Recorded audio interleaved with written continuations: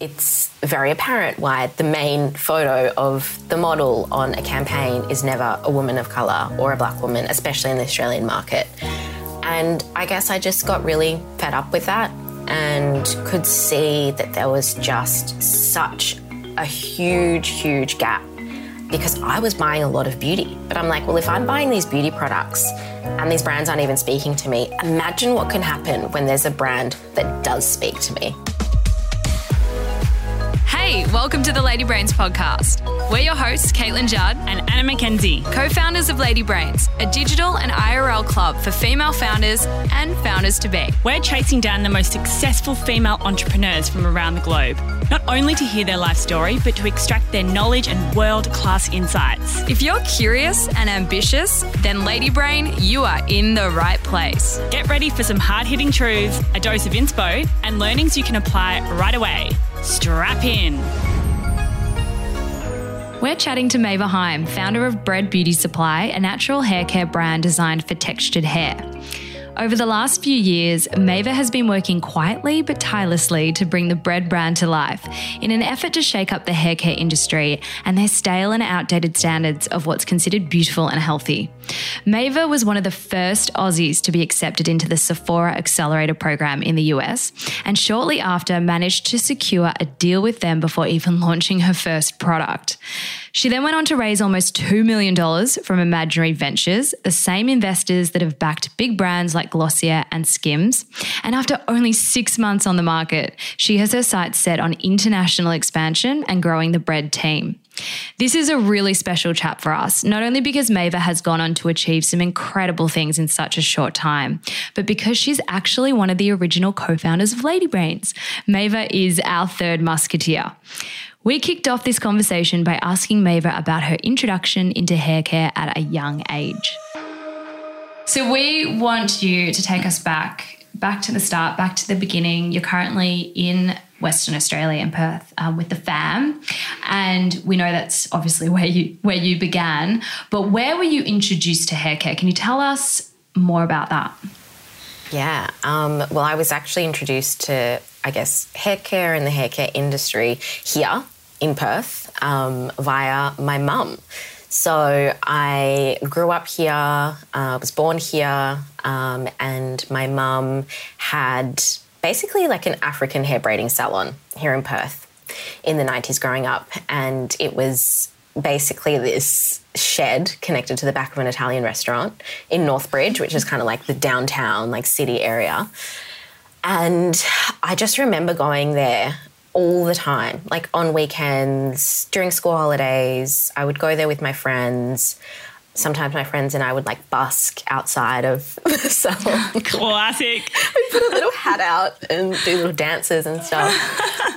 So it was a really kind of, I don't know, it was like this integral part of my childhood, this salon. And I think at the time, like, I hated it. Like, I hated that I had to be there all the time. But I also kind of look back and just love the experience that I had there, which was, you know, getting to know clients, you know, answering phones, taking bookings for my mum, helping to braid hair and do hairstyles and all of those things. And I remember that she had these panels at the front of the store, and they were like, I think they were shutter blinds or something, but she connected them to the walls, and they were just covered in pictures of all of the people like that she had braided or that I had helped braid, and cornrows and all sorts of different styles. And so it was a really like community place. We used to get a lot of tourists that would come there to get their hair done because it was the only salon like that at the time in Perth, and probably one of very few in the whole of Australia as well. So that was kind of my first introduction to hair. I kind of grew up with it. And we would import a lot of hair care products from the United States to come like and sell in the salon. And so I was really familiar with a lot of those products from that time. And as I got a little bit older and was very much a child of the internet, I would kind of go online and be on all of these hair care forums, finding out, you know, what people were using, what the next big thing was that we didn't have in Perth yet, and finding supplies in China and importing products and weaves and lace wigs and things that no one had heard of in Perth at the time. I don't think we discovered that Beyonce wears lace wigs sometimes until many, many years later. It was like this celebrity secret. And so, I was really entrenched in kind of hair and that space, but had absolutely no intention or any idea that I would end up back here as an adult. Well, it's funny because you kind of started your career or your studies in law, and then you ultimately did kind of do a full circle and end up at L'Oreal working in brand and marketing. Can you tell us a little bit about how that L'Oreal experience shaped your perception of the beauty industry and kind of your, I guess, the reason behind why you wanted to start your own brand in the beauty and hair care space?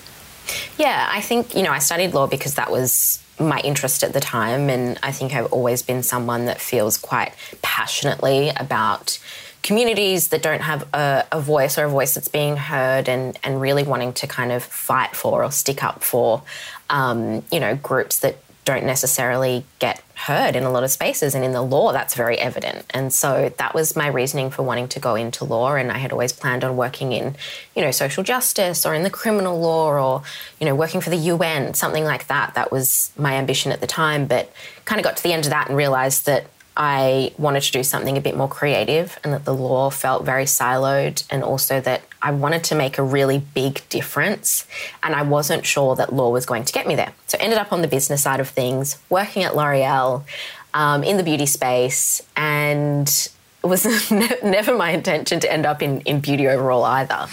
But I guess while I was there, I think in the beginning I didn't notice it as much because it wasn't necessarily evident to me that I wasn't this customer that the brands that I was working on was speaking to. It wasn't until I had kind of been there for a little while that, lots of little things happen along the way, and you start to realise more broadly that the industry, this is not for me. Like, these brands aren't speaking to me, these products aren't for me, decisions are being made behind the scenes that, it's quite evident why the industry is the way that it is. It's evident why there aren't enough foundation shades for everybody, and you can't go into a store and buy it. And it's very apparent why the main photo of the model on a campaign is never a woman of colour or a black woman, especially in the Australian market.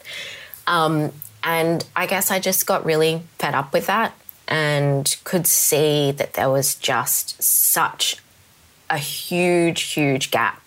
Because I was buying a lot of beauty. But I'm like, well, if I'm buying these beauty products and these brands aren't even speaking to me, imagine what can happen when there's a brand that does speak to me. Like, imagine the spend that there would be and the loyalty and all of those things. And I knew that there would be so many other women and just people in general who felt the same way and felt really left out by the beauty industry. And I kind of had this know-how and had learnt, the ins and outs of brand management while I was at L'Oreal, and felt like I could leave and make that difference and do something that I wasn't seeing in the market. So then how long was it? What year was that? Because how long was it between when you had that realisation that, hey, I could create something here and speak to me and other people like me, and then actually taking action and starting to develop, a hair care brand? I'm pretty sure this was it must have been 2016 or early 2017. And then I left L'Oreal knowing that I wanted to start a brand. Had no idea what the brand would be. I just knew that our mission was to make the space more diverse, to provide better products and better services for women of colour, and especially women who look like me as well. And I knew that I wasn't ready to kind of take that full leap yet. I wasn't ready to go full time into it. So I thought, what's my next best step to get there, like when I'm ready? And so I ended up taking a role at the League of Extraordinary Women, so that I could be surrounded by not just the entrepreneurs who were running that business and understanding their processes and how they got to where they are, but also being part of a community like Lady Brains is, where there were so many other female entrepreneurs, and I would get to kind of know them and figure out, what other women were doing, and learn as much as I could before I was at that point where I could take the leap full time. So at what point did the idea start to crystallise? Because I think I remember potentially it was a beauty brand, not a hair care brand that you were thinking of in the beginning, and then there was a different name before you came up with Bread. So, oh God, can we share what it was or no? Did I tell you guys? I probably did, didn't I? Yeah, look, I went with the question first, which is, yes, it was, I was exploring makeup. And that was, this was pre-Fenty. And Fenty as a brand really came to the market and put a stake in the ground and said, like, we are here and we are inclusive from the get-go in the sense that, they had, I think they launched with 40 shades. And prior to that, I was like, I want to launch a brand that has 100 shades of foundation, or maybe it's like a custom thing. And there were a lot of ideas in that space that I was exploring. And then Fenty came onto the scene, but it wasn't actually, I think I had pivoted before that happened. And the pivot to hair care happened because of, a personal experience, which was, I'd been chemically straightening my hair for my whole life, like since I was 6 or 7, and my mum used to do it for me at the salon. And as I got older, I started doing it myself, but I was on a trip. So it was while I was working at the League and we were on the trip in the United States, and we flew from New York to go to Colorado, and I had one of my relaxers in the suitcase. And when I arrived in Colorado, opened up the suitcase and the relaxer had exploded over all of my stuff.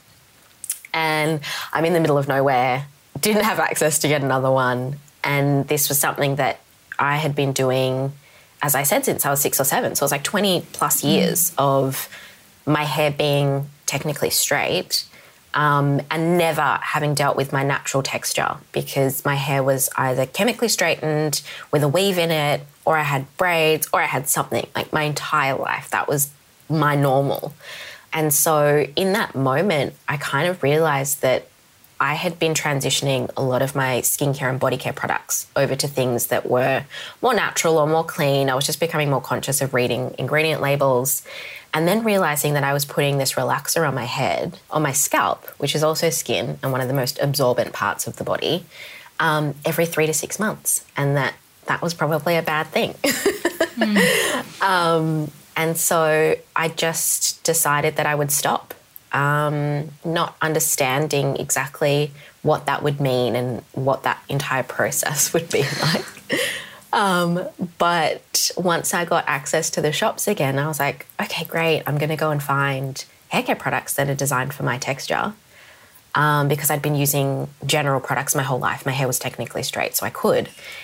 And when I got to the multicultural hair care aisle, which is the way that they kind of segment it in a lot of retail spaces in the US, I was just really shocked and very much felt like I had gone back to the 90s. I was in my mum's salon again. All of the brands really looked and felt the same. And as a millennial consumer, as I like to say myself, we're still cool, I swear. Yeah. So cool. So cool. I didn't feel like I could relate to any of the brands that were there, and I was like, I'm ready to spend a lot of money. I don't want to buy anything here. And it was also extremely overwhelming and confusing. And there were so many different products and the same product with 30 different names. And I was like, can someone just tell me how to wash my hair? Because this is too much. And that's kind of how the idea for Bread was born. I thought there's nothing here. Every other category in cosmetics and consumer has moved on so far, and it really felt like this particular segment had been left behind. And I think there's a lot of reasons for that. One of them is that there's not a lot of investment in this space in the same way that you see it in other categories. Right. And so I was kind of coming at it from this almost outsider point of view, because I didn't grow up in the United States and didn't have the same kind of shopping or brand experiences as people who did. And so it was almost like I was seeing something that other people weren't seeing because I was an outsider. And went away and kind of started building the concept of Bread, looking at the market research, seeing that relaxer sales had declined significantly, and that so many other women were going through this process, this kind of almost coming of age, where they're like, I'm going to stop relaxing my hair. Or even younger women who never start relaxing their hair but still are growing up in a way where there is no brand that they can relate to and latch onto as their hair care brand. And I wanted to be that brand for all of those women. Did you feel like at that time you were just like, oh my God, like this is it. Like it aligns with your personal experience. It relates to your upbringing, your mum. Like all of the pieces of the puzzle feel like they just go together. Is that the kind of experience that you had in that moment? Yes and no. Yes, in the sense that I was like, holy crap, like nobody is doing this. Like nobody. And I also felt like if someone was going to do it, because there are a lot of brands that have, you know, the resources and the funding to do it, but I felt like if nobody had done it yet, that nobody was going to do it. And that's where the opportunity was, because I was like, well, I really want to do this and I can see that nobody else is going to. I didn't actually connect the dots to my past and all of those things until I had to reflect on it and started getting asked these sorts of questions where it's like, what was your upbringing like? And I thought, oh my God, I've been in the hair care industry for almost my entire life. This is my mum's legacy almost, which is so strange. But yeah, in that moment, I really did not connect the dots. That's funny that you I know. Especially because, I mean, you know, like anyone who would see the bread branding, like you have the most incredible brand brain, like unbelievable brand brain, both from a visual point of view, but also from a brand story, brand narrative, you know, brand language kind of point of view. And so my thought would be that was a brand story that you really intentionally crafted, and I'm sure you have crafted it over time, but it's interesting to hear that it was sort of happenstance almost. Yeah, for sure. And I think that once you look back and you connect the dots, you're like, oh, wow, there is an amazing brand story here. Yeah. But the fact that it was kind of, I mean, I guess in a way organic makes it all the more powerful. Totally. And I actually recall a couple of times like almost fighting against it, because I had worked at L'Oreal and I worked across like every category except for hair. And there was only one point in my entire kind of career there where I considered moving over to the hair care division, but kind of dropped that thought very quickly because I was like, no, I don't want to be in hair. I don't want to do it. And I remember when I had told a colleague as well, like I'm leaving and I want to start a brand. And the first thing that she said to me was like, oh, you're going to start a hair care brand for like textured hair? And I was like, absolutely not. Fuck no. I'm not my mum. I am not my mum. Yeah. Swallow that one. And here we are. Here we are. Oh, love that. That is very funny. And it's often sometimes the things that we push away, we repel, that we end up being attracted to. Yeah. What is it? Yeah. Absolutely. So you mentioned that you were transitioning over in terms of your beauty to more natural products, but hair care, you were still trying to figure out, you know, what do I buy? What do I use on myself? You have been able to create and use really interesting ingredients in your hair care products. Can you talk us through what you've used, how you managed to source those natural ingredients, and what the whole process of creating something brand new was like? Yeah, I mean, it's definitely one of the most difficult pieces is that manufacturing process. And I think every beauty founder goes through this where they're like, where do I even start? And then once you start getting into it, like I think, you know, in a future life, you know, if everything goes well with bread and all of these things, there is just so much work to be done in the manufacturing space with cosmetics that would be probably my next thing, where there's just a massive, massive disconnect between, you know, what founders are trying to achieve and what the industry and consumers want from brands, and then what the manufacturing process and setup is. And so I kind of just like floundered around trying to figure that out over the years, working with different manufacturers, working with different cosmetic chemists, all of those things. And in terms of ingredients, I really wanted to, you know, coming from Australia, be able to hero some of the amazing native ingredients that we have here. And they are things like kakadu plum, which we have in our hair oil and our hair mask, that you see a lot in skincare, but not so much in hair. And I think that that's quite true for a lot of things. Like skincare is like miles and miles ahead of the hair care space. And so there's still a lot of opportunity to do really interesting formulas and interesting products that are highly effective, that can, I guess, speak to these ingredients that you don't typically see in hair, but work amazingly well for hair. And part of that, again, goes back to the manufacturing process and some of the disconnects there, where it's like you have to be able to get to certain like bulk order quantities and all of those things, and prices are more expensive for things that aren't used as much. So that's been and it continues. Like it's an ongoing process. And I've spoken to so many other founders in the beauty space that experience the same thing. Whether it's, I think there's like probably like you could count on two hands like the type of issue that you'll encounter, and almost every beauty founder will encounter it. A manufacturer dropping you, them approving a formula and then sending you the wrong one, them not sticking to the brief. You give them a brief with certain prices and then they come back with like triple the price, and all of those things where these things should be standardized, but they're not. How do you navigate some of those challenges, especially around like cost, the cost of these really high quality, expensive ingredients and managing order quantities and all of that stuff? How have you navigated that? Do you have any advice? Yeah, so for me, I think probably my best advice, and is something that a few of the guests have probably said on the podcast in the past, which is like delegate. I'm not, like that's not my strength. My strength, like Anna, to your point, is in the brand and the creative and crafting story and that kind of thing. And so we work with basically like an operations partner that helps me with all of those things. So navigating conversations with manufacturers, navigating, negotiating on price.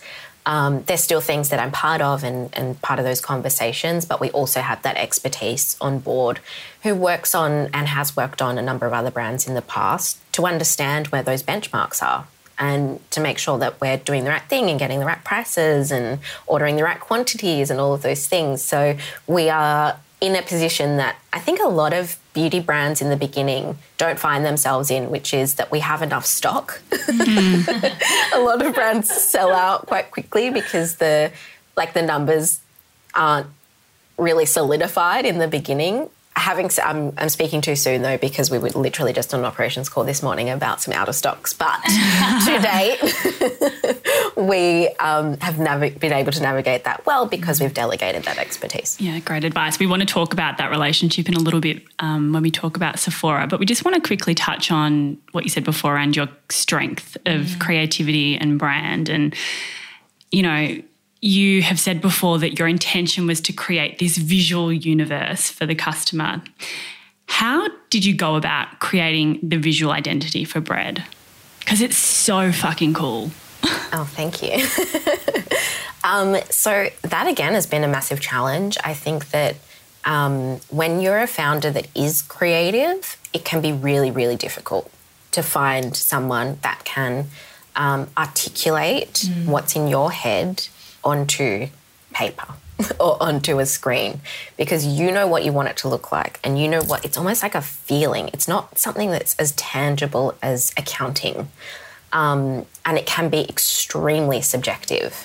And so when you have an idea of what you want something to be and how you want to feel when you see it and what your kind of response to it is,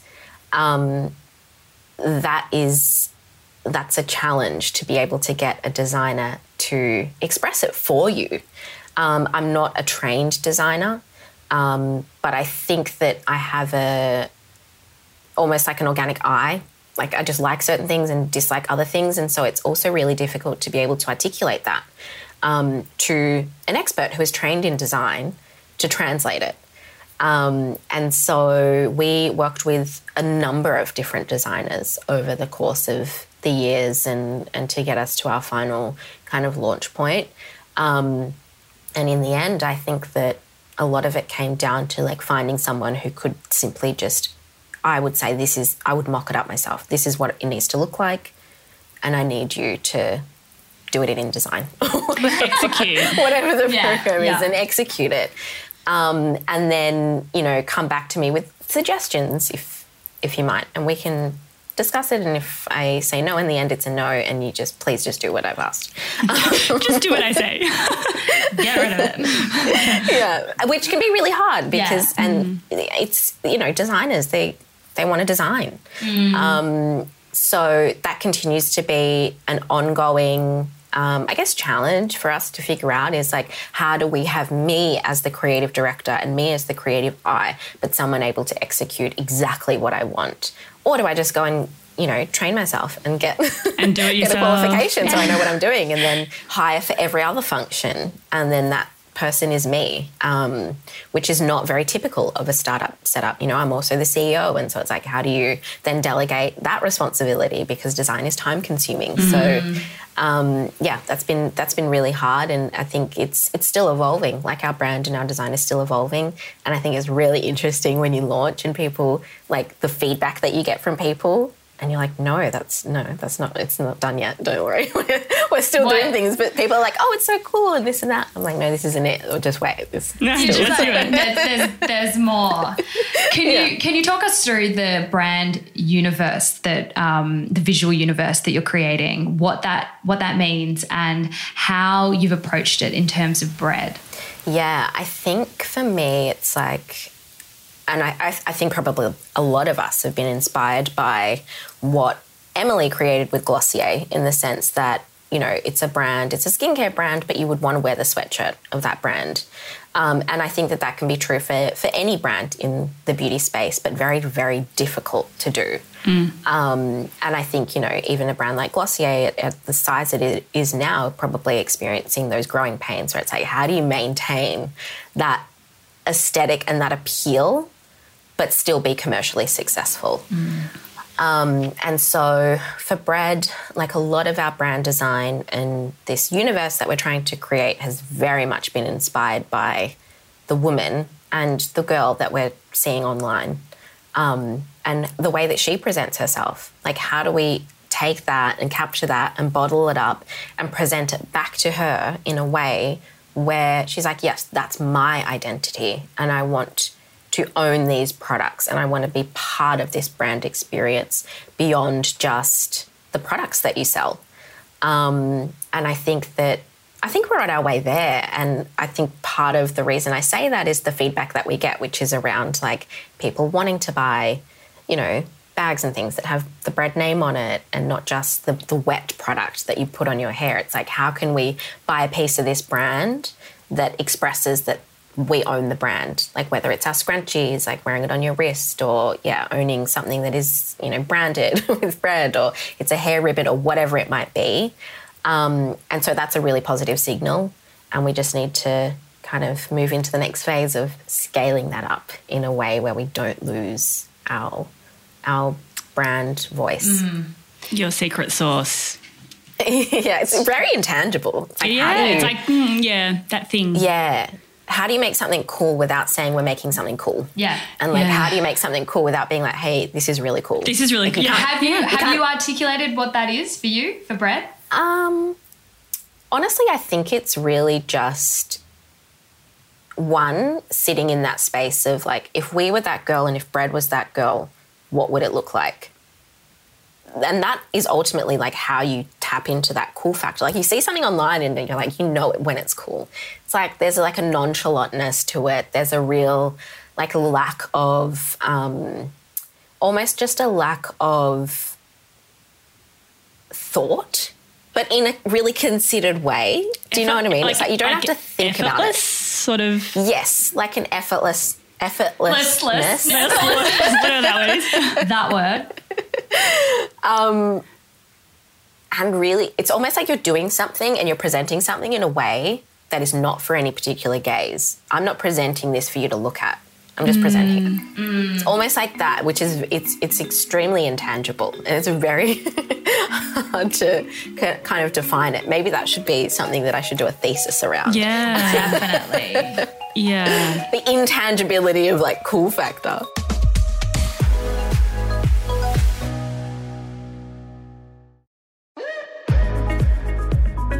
So you had a pretty life-changing experience. Was it last year or the year before when you got into the Sephora Accelerator program, the Global Sephora Accelerator program, one of the first Aussies to ever do so. And that took you over to the US and you ended up pitching to investors and all of that fun stuff. How did that opportunity come about for you? And was that something that was always on your agenda? As in Sephora or Sephora Accelerate? Both. Yeah. I definitely think it was. So interestingly, when I left L'Oreal, before I left, I had found out about the Sephora Accelerate program. I think I read about it on an industry newsletter or something. And it was the first year that they had run it. It was invite only, so you couldn't apply. And I knew that I wanted to leave and start a brand. And I remember thinking, like, you know, if we were to launch, or if I was to launch a brand, wouldn't it be cool to be able to launch with a retail partner like Sephora? And so Accelerate had always been on my radar.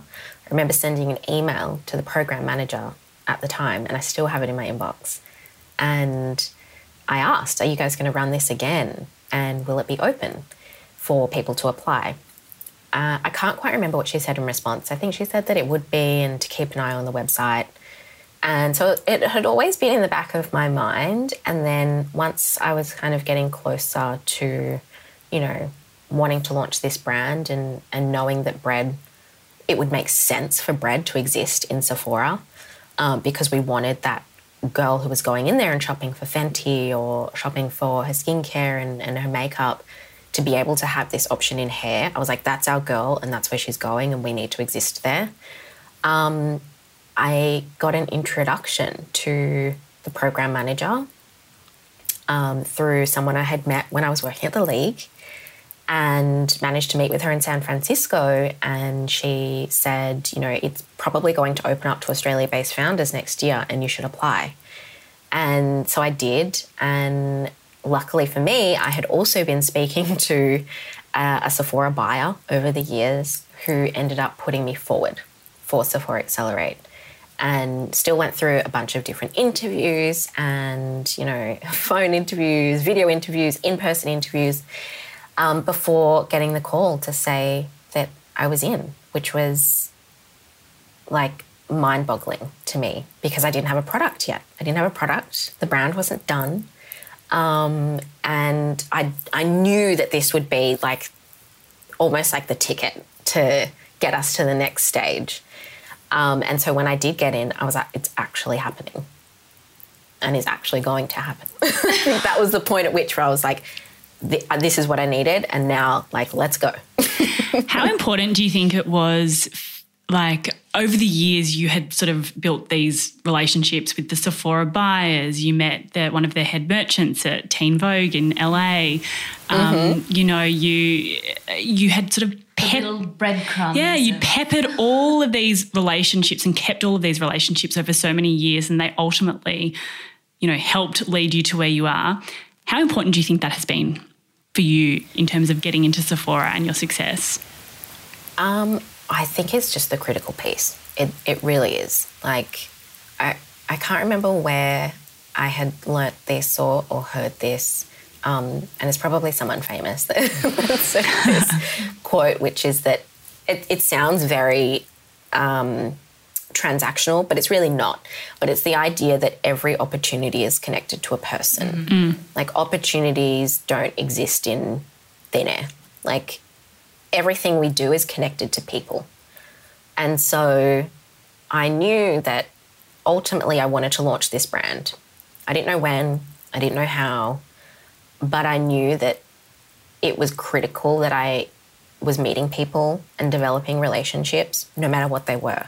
Like, it wasn't like that person does this and this person knows that, I need to speak to them and get to know them. It was like, no, more broadly, I want to connect with people and I want to get to know people and to understand them and be in these spaces and know people, but for them to also know me. And there wasn't really necessarily a particular end. It was just, I know I'm going to launch this brand and I'm going to need the right people around me to kind of get there along the way. All of the pieces that fell together kind of just fell together because of that. It wasn't like, oh, I know this person, lives in San Francisco. They probably know someone from Sephora. They could probably introduce me to the person who runs the Accelerate program. I had no idea. I was just like, you know what? This person seems really great. They're kind of, on the periphery of what I'm doing. I should get to know them. And then, years later, that's when you can kind of reach out and be like, hey, I'm doing this. Would love your advice or would love some help. And then people come back to you with, well, I know this person, I'm going to introduce you, and all of those things. So I think it's definitely, it's the missing link, I think, in a lot of things, is if you don't have that relationship building or those personal relationships, everything can kind of not fall apart, but like it's much harder to get to the next spot. And even being on both ends of something, you realise how important that is. Like we were hiring for a role, and I often look at these things and I'm like, I know this person is out there, but I don't know who they are. And the only way that I would know who they are and the only way they would know who we are is if, we get to know them or somebody, if somebody else knows them who can introduce us or send them their way. We have the internet and the internet's amazing and it can connect so many dots, but at the end of the day, it's still just a system made of people. Yeah. Everything, every decision is made by a person. And I love how you broke that down. Every opportunity, just comes back to a relationship with someone. And you are so good at building your network and building relationships. Do you have advice for other people that may not be a strength? Because it's definitely a strength of yours. And I think, some people, it is the missing link for a lot of businesses that need to kind of take it to the next level. Do you have any advice on how to go about building really strong business relationships or professional relationships?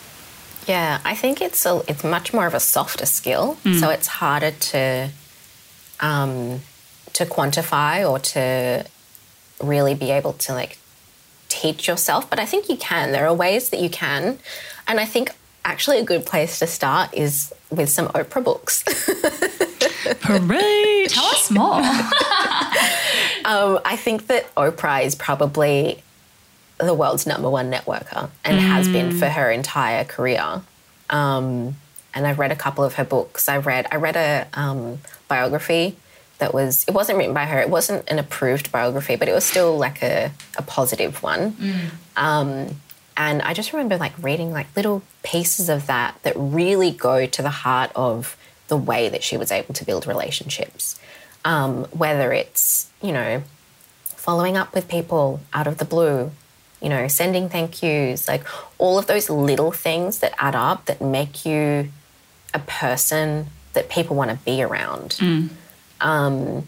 And people that you want to be around are people that you want to work with, and they're people that you want to give opportunities for, and people that you're always kind of thinking about in the back of your mind, so that when someone says something, you think, oh, Anna was thinking about doing that, or Anna wanted to meet someone that was doing that, and then you connect the dots. You don't always have to be front and centre, having conversations with them at the time. You could have gone 3 months without having spoken to them and they still think about you.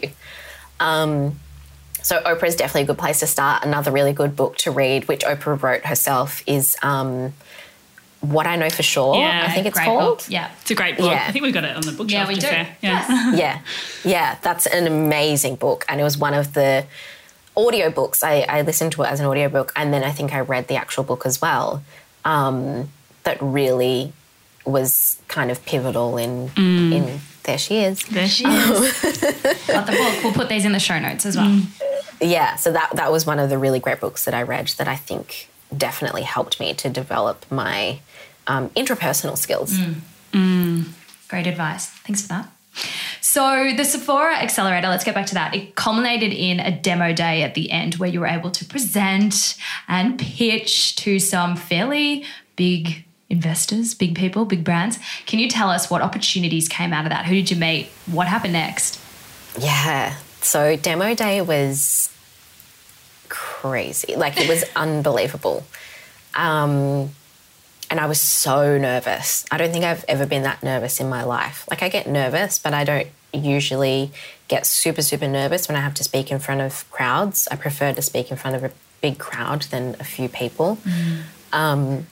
but I've just never been that nervous in my entire life. Oh no! What was going through your head on that I think day? it was the pressure. I was like, this is it. Really? This is the opportunity. Like, it's all culminating in this. One and moment. If you stuff this up, very Eminem of me. Yeah, Like, your if you life's over. Mum's spaghetti on the sweater. If you stuff this up, like, you go not back to square one, but it's like you have to try and recreate this moment again. And so I think that all of the nerves around that just built up, and knowing that I really had to nail this to get to the next phase that I knew we could get to if I did a good job. And so there was about 100 plus people in the room. The majority of those were investors and already interested in beauty and making investments in beauty. And so I did my presentation. And How many we had minutes like little was the pitch? Was Five. It a 5-minute pitch. Okay, that's pretty Five. long. How did you go? Like, what did you rate yourself at the end? I think it was actually 3 minutes. Oh, but my gosh, that's all of fine. us were going over, and then I remember the program manager, she was like, it's 5, it's fine. I was right, wow. It's actually 5, it's not 3, but we're telling you 3. Right. So we, I think I did all right. I mean, I definitely like had some shaky moments, but overall, you know, did a good job. And then we had the booth at the end where people get to come up. And I remember at the end of my presentation, I was like, so we're raising a round, and if you want to come and chat to me about it and give me money, come over to my booth and get a free bread scrunchie. And when I tell you it was a mosh pit, I'm like, are you guys here to give me money or just to take a bread scrunchie? Also, I love that was the giveaway. I mean, it's you know, you give me Millions and millions of dollars and I'll give you a free scrunchie. I mean, the value exchange right there. I thought we're getting a great deal. So it was just pandemonium. I don't even remember everyone that I met that night, but I had a lanyard and I remember just putting everyone's cards in my lanyard. So was it pandemonium at every booth or was it only pandemonium at the bread booth? I actually don't know because everyone was kind of scattered around, but I definitely know that ours was like pumping a lot. I'm pretty sure I was the only one that was like, I'm going to give you free stuff. Yeah, I like that. Giveaways always works. Freebies. So yeah, I met a couple of really important conversations that I had. One was with an investor who ended up giving me an introduction to our lead investor. And she was great. She worked for a much bigger fund that invests in growth, but said, you know, if you're raising pre-seed, I know someone who might be interested. So gave us that introduction. And then I also met Yana there, who is part of a company called Epic Brands, who work as our operating partner. So can you tell us a little bit about the investment seeking process, the fundraising process?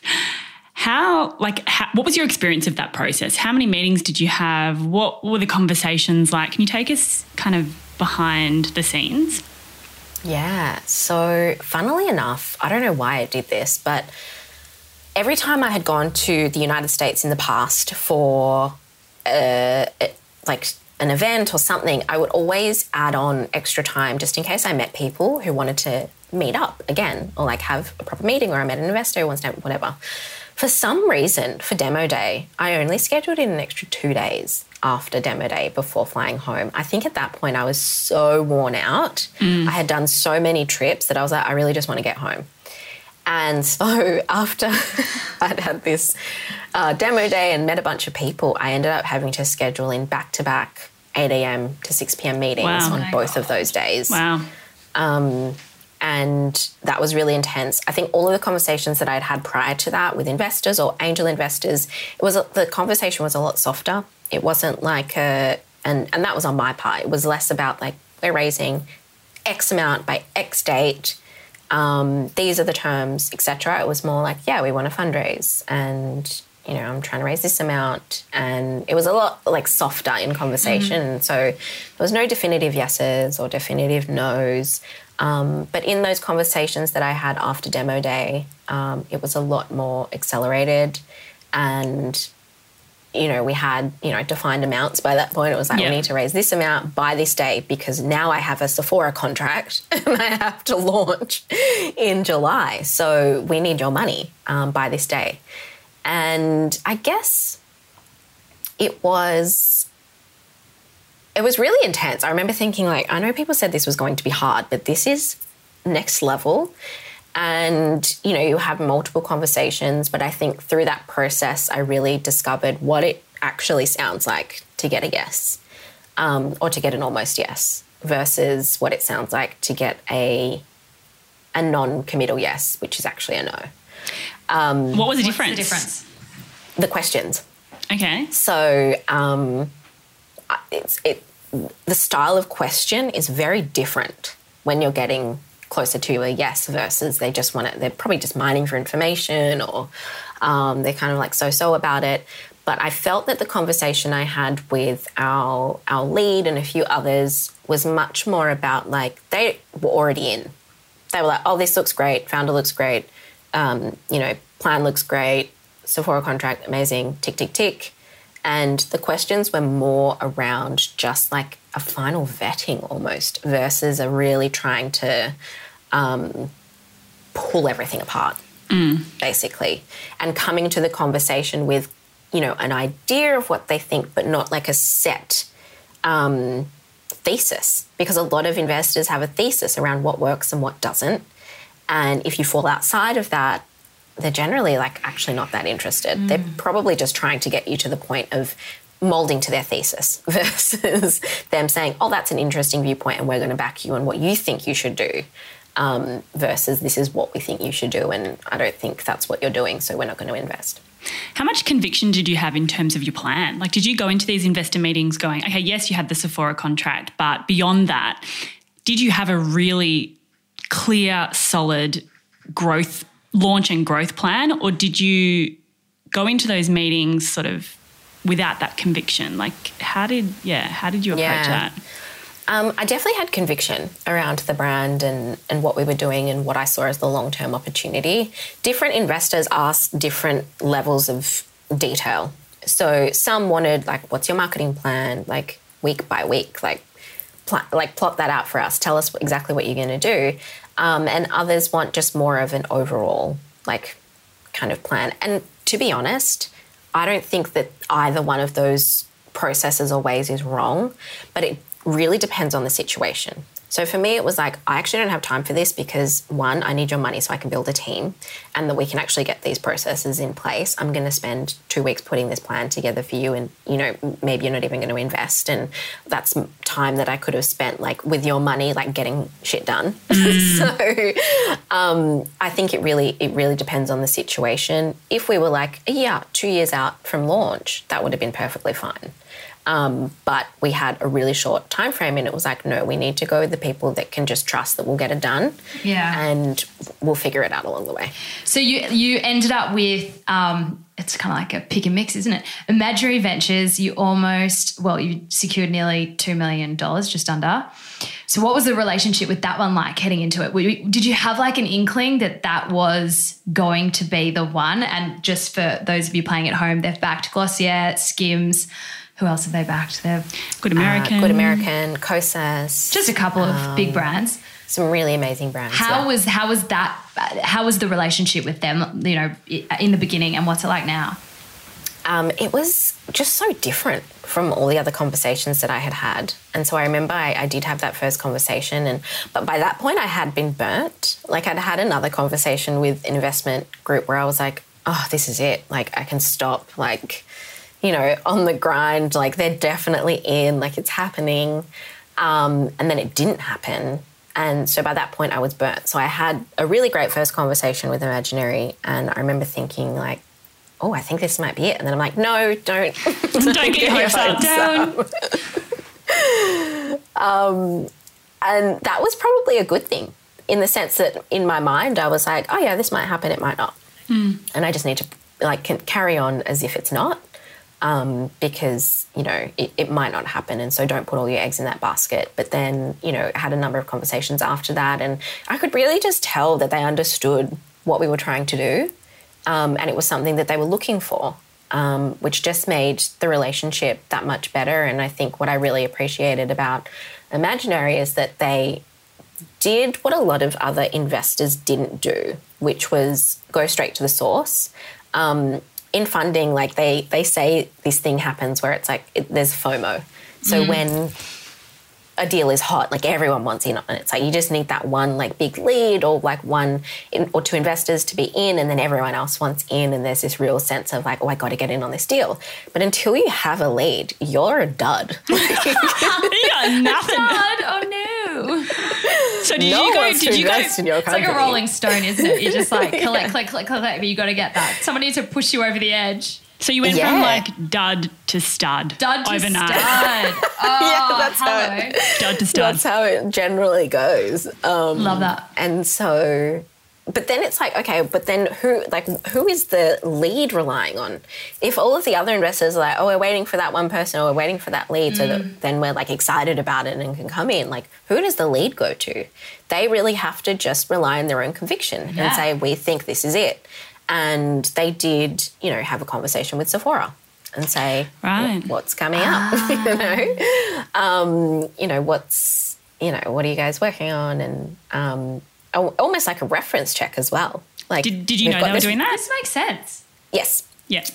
We've got this random girl. Actually, no, I don't think I did. I think I may have found out after, but I don't think it was a conversation necessarily about us. It was just a general conversation, and they happened to speak to also, the haircare buyer. But you're just like this random person coming to us and saying that they've got a contract to. Yeah, do they actually? Maybe they do, maybe they don't. Actually, can I ask? Maeva has made up a few little ones here and there. They just sprinkle a little. So good white lies. Yeah, like I'm going to be in San Francisco. Yeah. We've all done it. Let's be honest. Oh yeah, that's a funny story actually. The San Francisco one. Just tell that quickly. Yeah, so this was when I first met someone from Sephora, and Anna, you were there. We were together. In LA and at this event, and knew that there was a Sephora VP, and I really wanted to try and get in front of her, and so I managed to corner her and was like, hey, I'm launching this brand. Like, what advice do you have for me to get a meeting with a haircare buyer? And she was like, well, do you have samples? And I was like, oh, I have some really early samples and I have a deck. And she was like, great, well, send it to me and here's my card and I'll make sure it gets to the right person. And I was like, oh, okay, great. And she's like, how easy was that? I'm like, that was really too easy. But I also said to her, I'm like, I'm going to be in San Francisco, which I knew that that's where the Sephora office was. So I was like, yeah, I'm going to be there. I'm definitely going to be there. So, what's your advice for getting a meeting?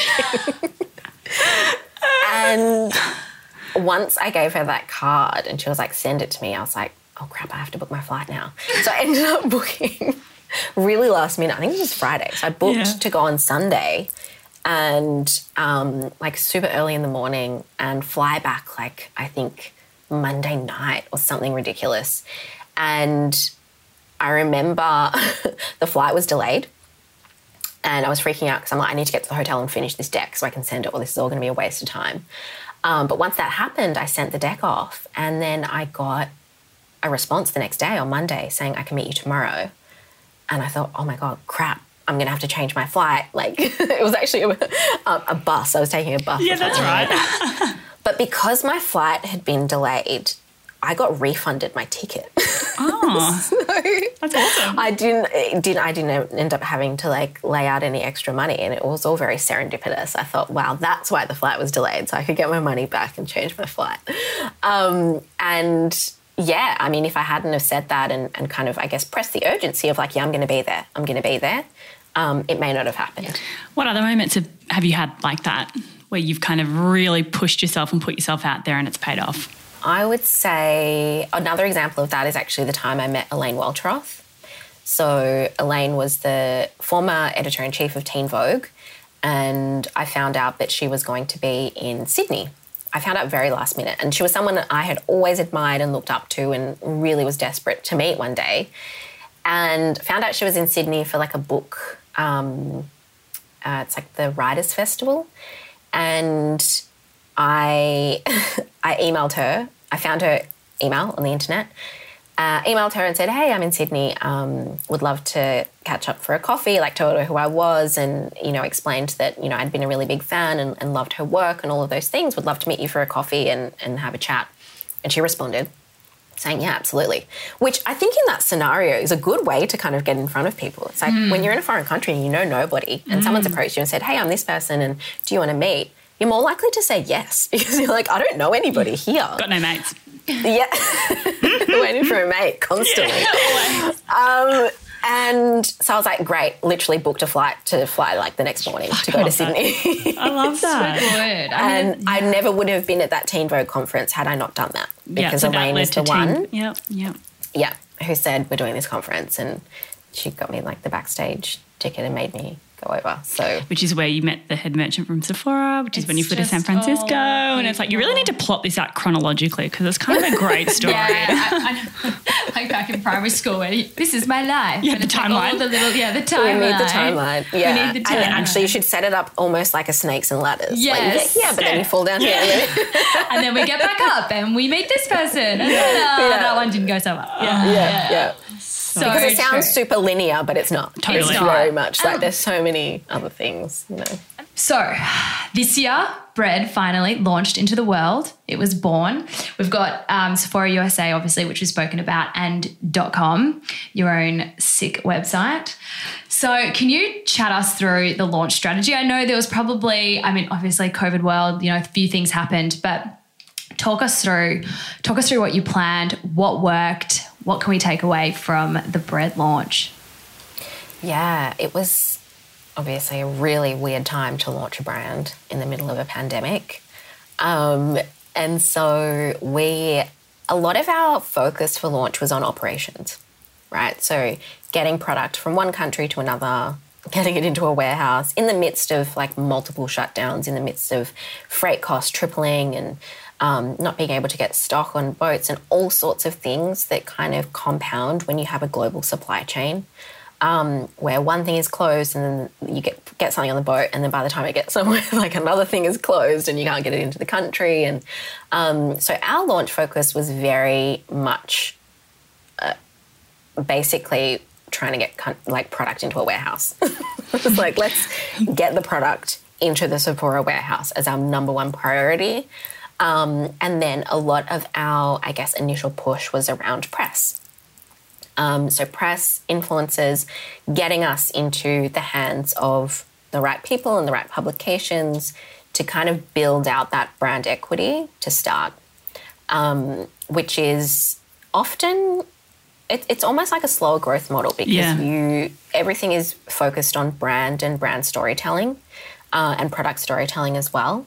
But it's really about establishing like what this brand is and what it means for the category and less about like a hard sell, because you only get one chance to say like, here is who we are and this is what we stand for. And that looks very different for every single brand. But for us, it was like we needed to focus on press. We launched with a press agency that's based in New York. So, they know the lay of the land.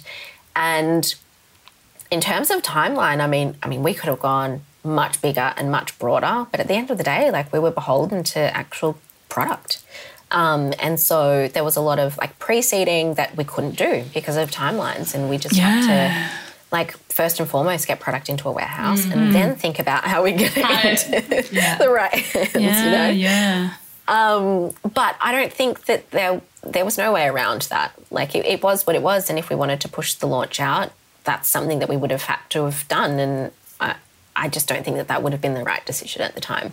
And I'm glad that we even though the timeline was much shorter than we would have liked, I'm glad that we're out in the world now and that we came out to the world when we did, because it's like we now get to be the brand that is first. I'm sure there'll be many copycats on their way, but at least we're first. And I think that like copycats are annoying, but at the same time, I think that a strength that we have and a lot of brands that are founder-led have is that there's no corporation that can replicate what you do.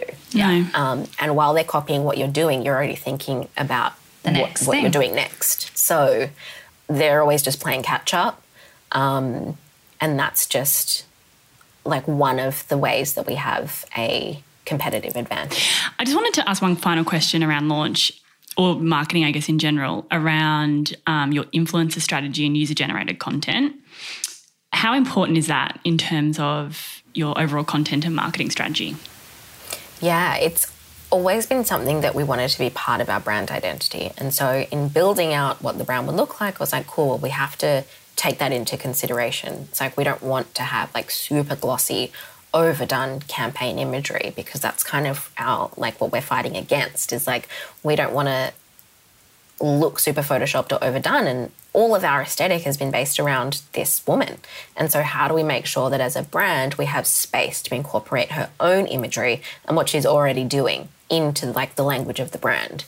And so that's been really amazing, and just being able to connect with a lot of the girls that we connected with like pre-launch who were already had no idea what this brand would be or what it would look like, but just based on the way we described it, were already really excited about working with us. And then of course, like now that we're out in the world, we're getting a lot more inbound. But that was all very much us identifying people that was like, cool, well, you are the brand, and so we want to work with you. And part of, I guess, Bread's mission is around being able to, I mean, one, get to the point where we are like super commercially successful so that we can support more creators of colour, because that's who we hero in all of our brand imagery. And then, you know, in the meantime, like how do we support creators in a way that is beneficial for both of us, where, you know, we really get to rely on their own imagery as part of our brand aesthetic, but then we also pay them. And so it's like commercially a benefit for them. And then they also get to kind of have, some of them, their first experience working with a brand, because they're not necessarily influencers. They're just like random people who are like, you're really cool. So we want to work with you. This is literally just you trolling Instagram and finding people that align with your vibe. Yeah, me and the team as well. Yeah. So we always like to give our guests, as you may know, the opportunity to do a bit of a shout out to one special woman who has helped them on their way. And so we'd love to ask you, who's one woman, one person that has really helped you on your way, been pivotal to your success? It's so difficult because there are actually so many, like so many, and like different people that have helped in so many different ways. But I might do two, and I'm going to say you guys. Aww. And Caitlin from Lady Brains. I don't know if you've heard of them. That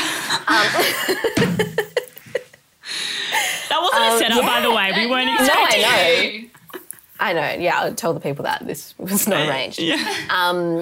But I think that, you know, our journey as well is so special in the sense that I think that, you know, our relationship and we all met at the right time, and to have gone on like the initial Lady Brains building journey with you both, and also to get like actually so much validation from both of you as well. To like, you know, we were strangers and, you know, we became really good friends over the years, but at that time, like we really didn't know each other that well, but just to get that validation from two people who I thought were really smart and really accomplished, and for you guys as well to be like, wow, Brett is amazing, and like you have like all of this talent, and even just to get that feedback from you guys on like brand and creative, which was a lot of the stuff that we worked on in the beginning, like all of that goes such a long way to like giving someone the confidence to actually pursue something. Maeva, you're such an inspiration to all of us, and we feel very, very lucky to call you one of our best friends. Maeva really reminded us in this chat that anything is possible. No vision is too big, no goal is too ambitious. All we have to do is set the intention and take the teeny tiny actions that will set us on the path. Secondly, every opportunity comes through a person. The saying, it's not what you know, it's who you know, really is true. When you meet someone, be curious and take a genuine interest, and always keep your relationships warm by reaching out now and then in a way that really offers value. And lastly, we absolutely love Maeva's approach to business and life. Do all the things that other people won't. If you are constantly pushing yourself outside of your comfort zone, like jumping on a plane last minute and going to San Francisco, then you'll give yourself a much, much better chance of success. We really hope you enjoyed this chat. For more potty action, follow us on Instagram at lady.brains. You can join us in our Facebook group, the Lady Brains Clubhouse, or you can sign up to our monthly newsletter at ladybrains.com.au. Lady Brains is hosted by Anna McKenzie and Caitlin Judd. The producer is Brooke Carrigan. Audio production by Matt Nikolic.